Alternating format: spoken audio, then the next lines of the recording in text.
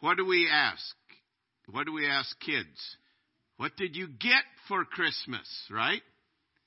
I'm not saying it's wrong to ask that. I'm just illustrating. We don't often think about giving, but it is a sign of growing, maturity perhaps, that we understand, as Jesus said in Acts chapter 20 and verse 35, it is more blessed to give than to receive.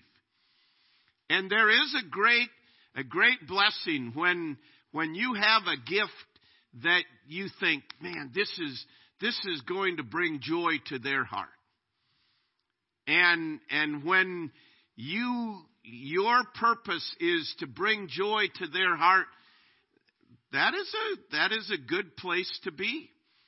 But the Bible is full of paradoxes. To us, it is more blessed to receive than to give. That's a paradox to us. It's more blessed to give than receive.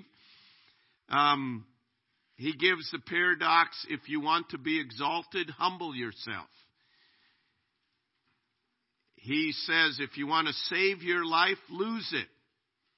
I mean, the Bible is full of paradoxes, and they illustrate our inability to think as God does. God's ways are higher than our ways. His ways are different than our ways.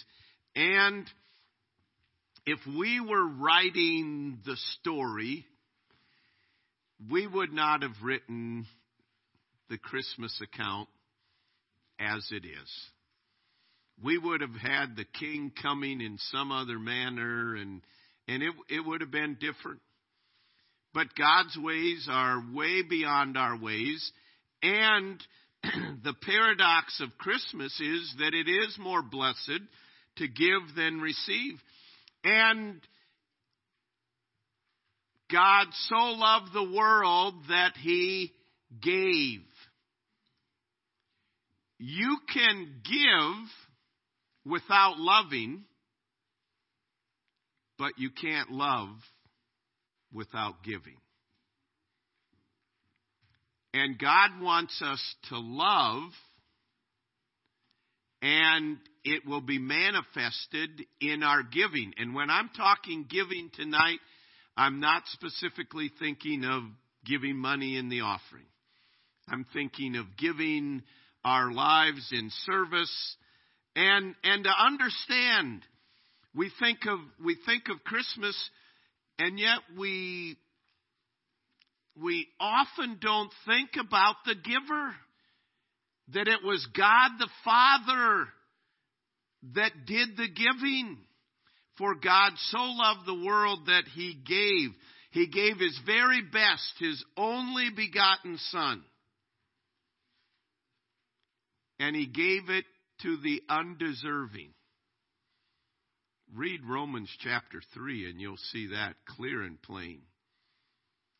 And Romans chapter 5, that He commended His love toward us while we were yet sinners.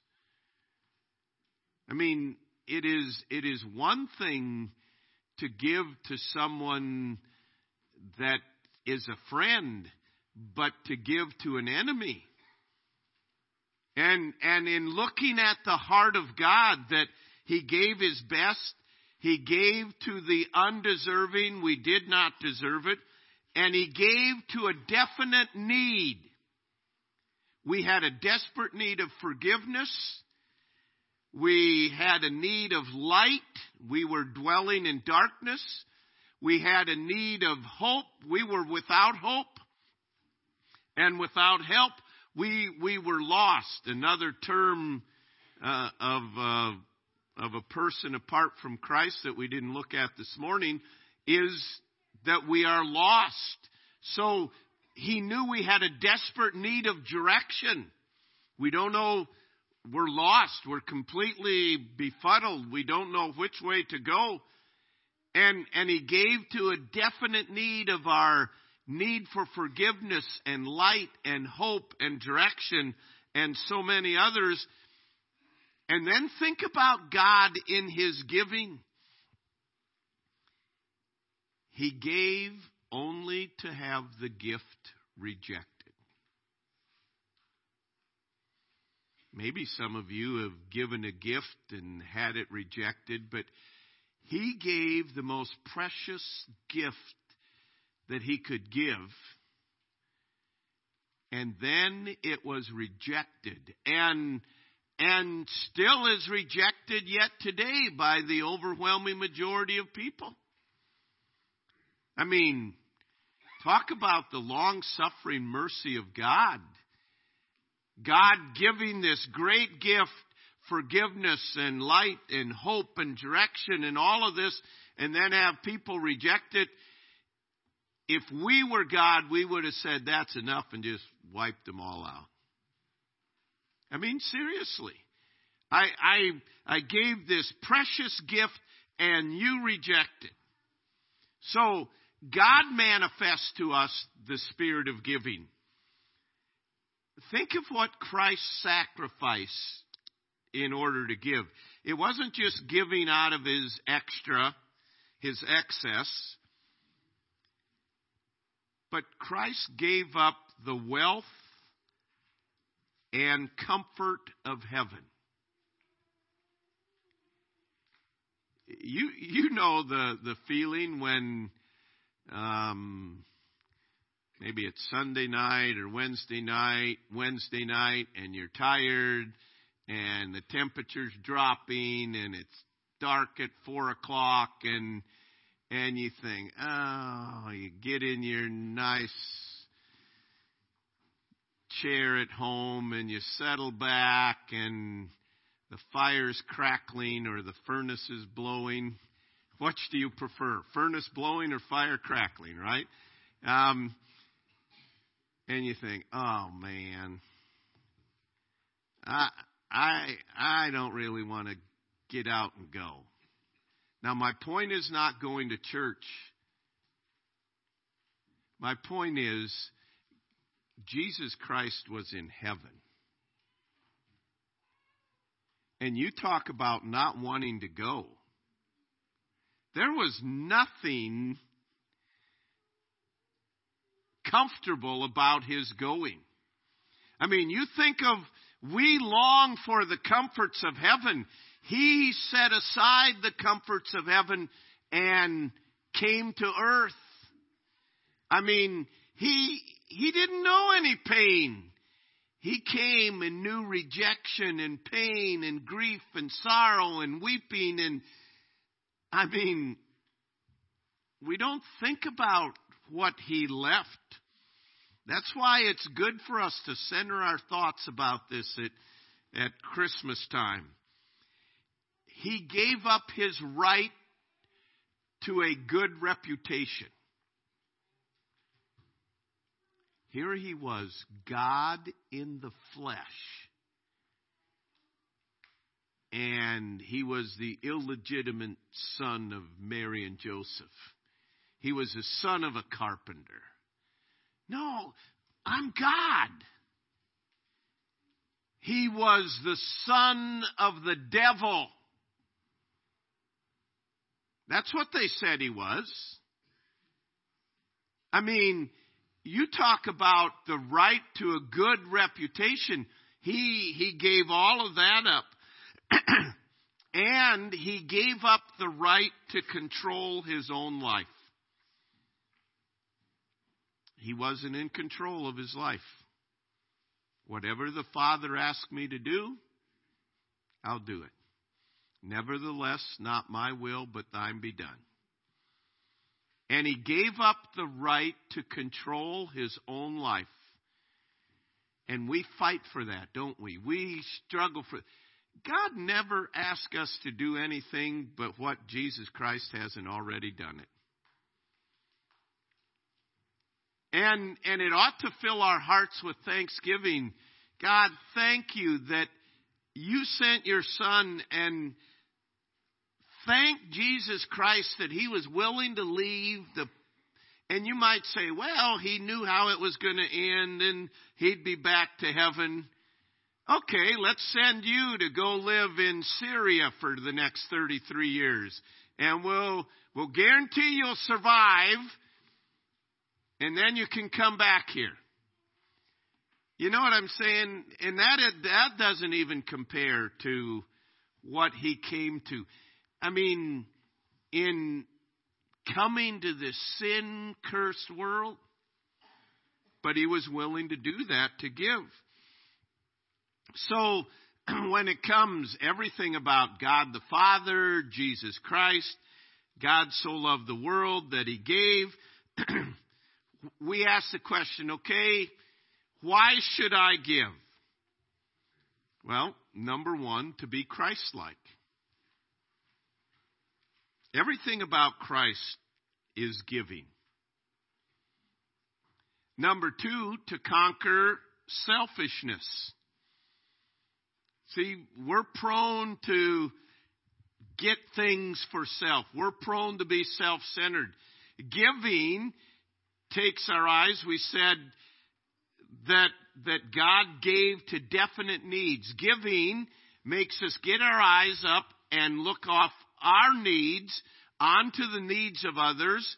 And not only that, it takes resources that we have that God's entrusted to us. It may be time, it may be energy, it may be service, it may be money, but in whatever it is, then we give of that to others. And it battles against the desires we have to hang on to things. I can't remember. I'll have to go back and check. I can't remember if it was Andrew Murray or George Mueller or John Wesley. But said, and who knows, it may not be any of them, but it's one of those in that era that said, whenever I get resources in my hands, I give it away as fast as I can, lest my heart gets attached to it. Does anybody remember who that was? John Wesley. Okay. Wow, I had multiple choice, and I guess checked every box, right? That's the modern test. I'll check every box, and if one of them's right, then I get credit for it. But the reality is, by giving, it deals with selfishness, and we are all prone to be selfish. We give in order to be a blessing. Why has God blessed you? We're blessed in order to be a blessing. He doesn't bless us just so we can fill our pockets and have all this stuff. He's given us resources. He's given us minds. He's given us health. I mean, when I say blessings, there's so many things. But it's not just to end in us. That becomes a stagnant pond. The water's foul. We are blessed in order to be a blessing. And the way you be a blessing is the opportunity to give and to invest in someone else's life. And then we give to ensure a harvest. It's planting seeds. It's planting seeds. It's planting seeds. And let God give the increase. But if we don't give, we're not planting any seeds. And he says, he which soweth sparingly, in 2 Corinthians chapter 9, shall reap sparingly. You sow just a little bit, you give just a little bit, that's what you'll reap. What kind of harvest do you want? And the harvest throughout eternity. So, what should my giving look like? Thinking in relation not just to Christmas, but learning from Christmas. The Bible tells us that our giving should be cheerfully. I mentioned 2 Corinthians chapter 9. Turn to 2 Corinthians chapter 9. And this passage, a great, great passage on this whole aspect of giving. 2 Corinthians 9 and verse 6. But this I say, he who sows sparingly will also reap sparingly, and he who sows bountifully will also reap bountifully. So let each one give as he purposes in his heart, not grudgingly or of necessity, for God loves a cheerful giver. And God is able to make all grace abound toward you, that you always, having all sufficiency in all things, may have an abundance for every good work, as it is written, he has dispersed abroad, he has given to the poor, his righteousness endures forever.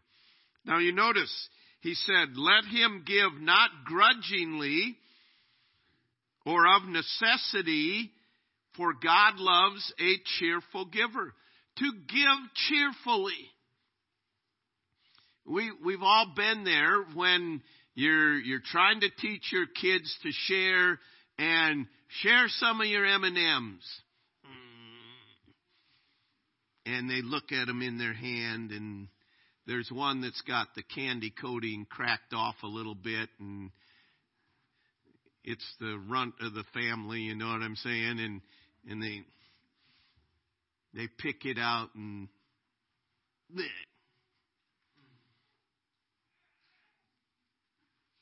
We've all seen that. And we've all been there and done it with our giving. But to give cheerfully. We were talking yesterday while we were ringing bells. If last year, Salvation Army in Lucas County got $20,000 was given right here in Lucas County just from Salvation Army. And overwhelming majority of that, like over 90% of that, stays right here in Lucas County. But at any rate, we were talking, if they just set up a kettle out there and no one was out there, you wouldn't get $20,000.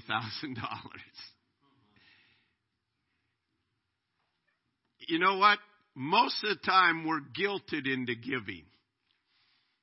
You know, you hate walking by the kettle without giving anything, right?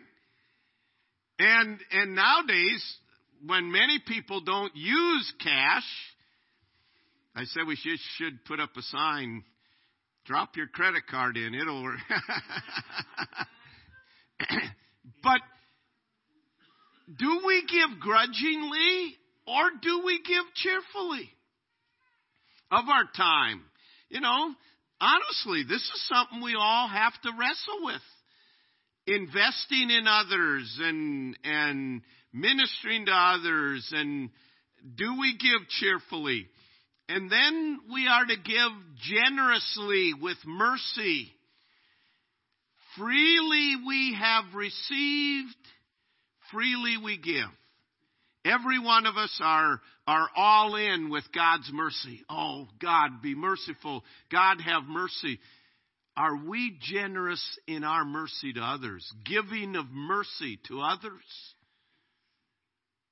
I mean, in everyday life, are we willing to cut people a break and give them mercy? But to give generously, not out of necessity. You know, we may cut to the very penny how much we need to give. Or do we give generously? And to give continuously. It's not like, okay, I did my giving for this week or this month or this day.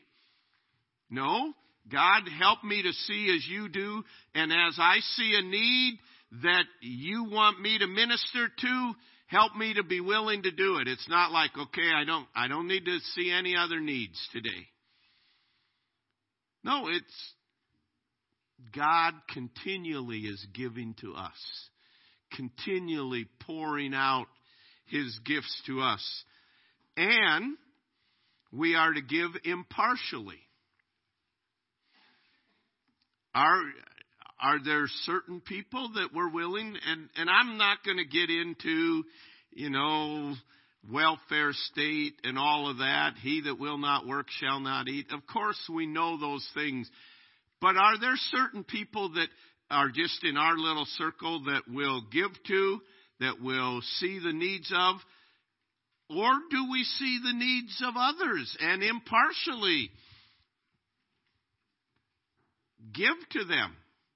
Invest in them. I mean, one of the simplest ways of giving, and this shows a lot whether we're partial or not, is who do you give a smile to? That's continuously giving. Honestly, everybody that we meet, we should have a friendly countenance. And everyone can give a smile. I mean, think of the difference that it would make. You know what I'm saying? And to have a happy countenance and to smile, be an energy giver by just that simple thing right there. Well, maybe I'm having a bad day. Are your sins still forgiven? Amen. That's enough to make us smile, shouldn't it? And admittedly, there are bad days. And that's where we need to be reminded of, wait a minute, what has God given me? What has He done in my life? Give without expectation. I mean, many times we get in trouble with our giving because we expect something in return.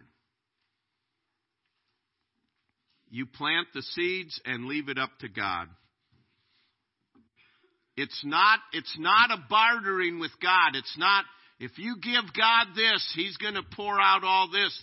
Or it's not keeping record. I've given this and this and this, and you know what? They haven't done anything for me. No. It's giving without expectation. And God will test that in our life. There will be the realities of that in our life that you'll give. And most importantly, to give the gospel. I mean, the greatest gift we can ever give anyone is the good news of Jesus Christ. And you know what? This is a time of year that we ought to be thinking about that. This is a time of year that we ought to be, not just this time of year, but in particular. I mean, people's minds, even if they're totally into the secular Christmas, they still know something about, generally speaking, about something about Christ and coming and the babe and away in a manger. This is an ideal time to plant seeds of the gospel. And we need to consciously think, how can I do that? How can I give to my neighbors? How can I give to my coworkers?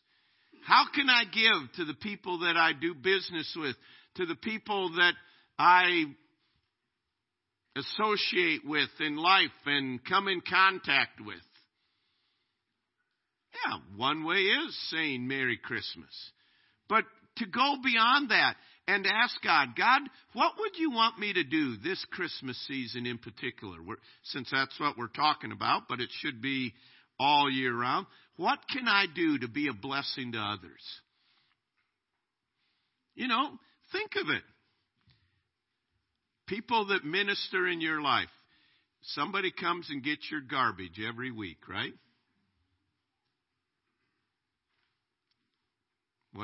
What can you do for them? The mechanic that works on your car. What can you do for them? Just a simple. Do you know what a difference it'd make right here in South Central Iowa if all Christians just started being a blessing to the people in their lives? I mean, just simple little thing. You make a batch of cookies, put a few on a plate, and take them to somebody. Just want you to know I'm thinking of you and praying for you. Is there any way I can pray for you? First, you eat some of the dough to make sure it's good. Amen? How many of you eat the dough, right? And look at, see, there's living proof. Eating dough does not kill you. There's raw eggs in there. It doesn't kill you, right? But simple things you make, but we need to think. We get thinking on all the things that, oh man, I got this. Be a giver. It's the Christmas spirit. Celebrate the fact that God so loved the world that He gave. And I'm His son, so I should have a likeness to Him. And I want to be a giver. You know, for some, all of us, it doesn't come naturally. And some, it is even harder. But the reality is, it is more blessed to give than receive. That's what God said. And we need to start encouraging that. And encouraging your kids. What can we do for somebody else? How can we give? What can we give to them? And not out of necessity. Well, let's see. Who gave us last year, so we better take to them this year. But to truly have a spirit of giving. So tonight, I just want to encourage you. Be a giver. You can give without loving. But you can't love without giving. And God's called us to love. I mean, it may be just giving a word of encouragement or writing someone a note of encouragement.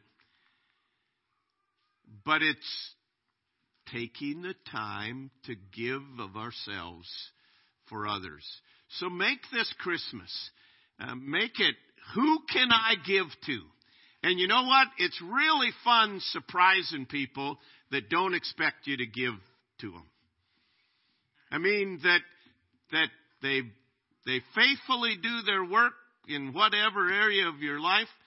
Or maybe you have someone you do business with, and I just want to thank you that you keep the doors open of this business, and we're able to come here and do business with you. Have a Merry Christmas. You know, what a blessing that would be. And not just now, but always. Heavenly Father, I pray that we would follow your example, that we would truly give cheerfully and generously, and that it would become a way of life with us. And that others would see the good works that you're producing in our lives and be drawn to you as a result. So, Lord, I pray that we, this season in particular, but Lord, may it just jumpstart us for always to be givers as you so lavishly and extravagantly gave of your Son. Lord, may we follow in your steps. I pray in Jesus' name, amen. Before we close tonight, Carol McLaughlin doesn't want to do this, but